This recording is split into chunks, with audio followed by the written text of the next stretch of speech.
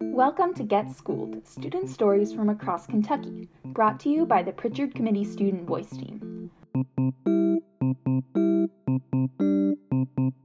I'm Emma, and I'm a sophomore at Danville High School in Danville, Kentucky. As you may have gathered from the title, this episode we will be looking into classroom sizes and how they affect learning. So, what is the ideal classroom size, according to experts? Well, the Tennessee State Department of Education conducted a study on classroom sizes.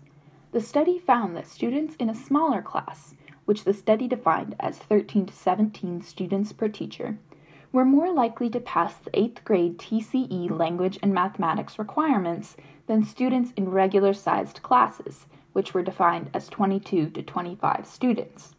The study also found that the students in the smaller class did better than students in a regular class with a full-time teacher's aide. Now, how do these ideal classroom sizes line up with the reality of classroom sizes in Kentucky schools? Spoiler alert, not very well. The National Center for Education Statistics reports that the average size of a self-contained elementary school class in Kentucky is 22, while the average size for secondary schools is 20.2. There are a number of factors which contribute to these large classes, but regardless of the cause, overcrowding in classrooms is clearly an issue in Kentucky schools. The primary cause of this overcrowding is a simple lack of teaching personnel. In case you haven't heard, Kentucky is facing a teacher deficit. An article in the Lexington Herald-Leader reported that approximately 28,000 teachers, or 7.3% of all teachers in Kentucky, left the profession between the academic years 2010 and 2018. When so many teachers leave, the ones who are left behind have to figure out how to teach much larger classes than they're used to. Even in a smaller school like mine, which has about 500 students total, there are still classes with 30 or so students in them because the school has lost so many teachers in the past few years. If teacher turnover interests you, be sure to tune in to next month's episode, where we just might be discussing the issue. Another common cause of overcrowding is scheduling conflicts. Basically, what this means is that some classes only happen at certain times, and so students who are in those classes have to build their schedules around them. For example, at my school, there's only one Honors Spanish 3 class, and it happens during third period. So because I have to take Spanish during third period, I have to have Math 6th, because Honors Pre-Calculus only happens during third and sixth period.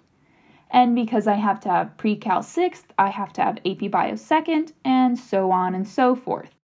All of this builds up to 30 students being placed in the 5th period AP World History class, because that's the only class period that their schedules have empty.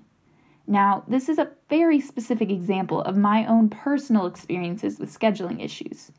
But from this example, you can begin to see how scheduling conflicts cause overcrowded classrooms. These large classes may seem rather innocuous at first, but they can negatively affect students' education.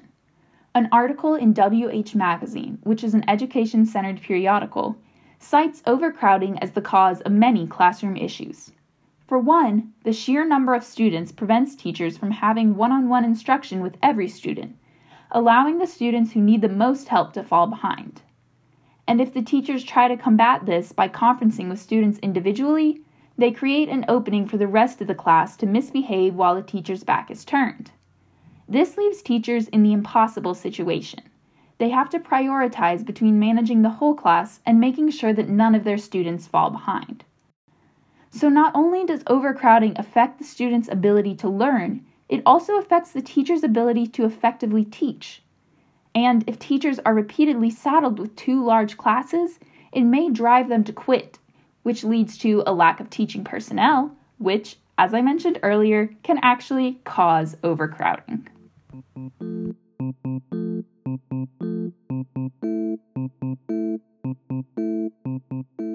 Well, that's all I have for today. Thank you for listening to Get Schooled.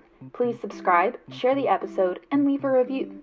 Also be sure to follow the Student Voice Team on Instagram, Twitter, and Facebook at PCStuVoiceTeam. Also be sure to check out our blog, studentvoiceforum.org. Is there anything going on in your school or area that you want us to cover? be sure to let us know at getschooledpod@gmail.com. That's getschooledpod@gmail.com. See you all next time for another episode of Get Schooled.